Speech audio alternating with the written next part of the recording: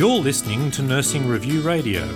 This podcast is sponsored by the Australian Healthcare Week Expo, Australia's largest health facilities, technology and medical devices event. Grab your free Expo pass today.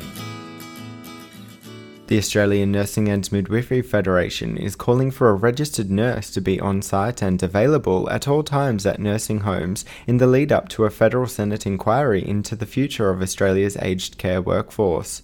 ANMF Federal Secretary Lee Thomas said the rostering of a registered nurse should be based on the high care needs of patients, not on the discretion of the aged care facilities operator. People with cancer may get the chance to improve the patient experience by self-journaling as part of a new research project. Wesley Medical Research announced the project on World Cancer Day. It aims to improve and ensure quality cancer patient experience.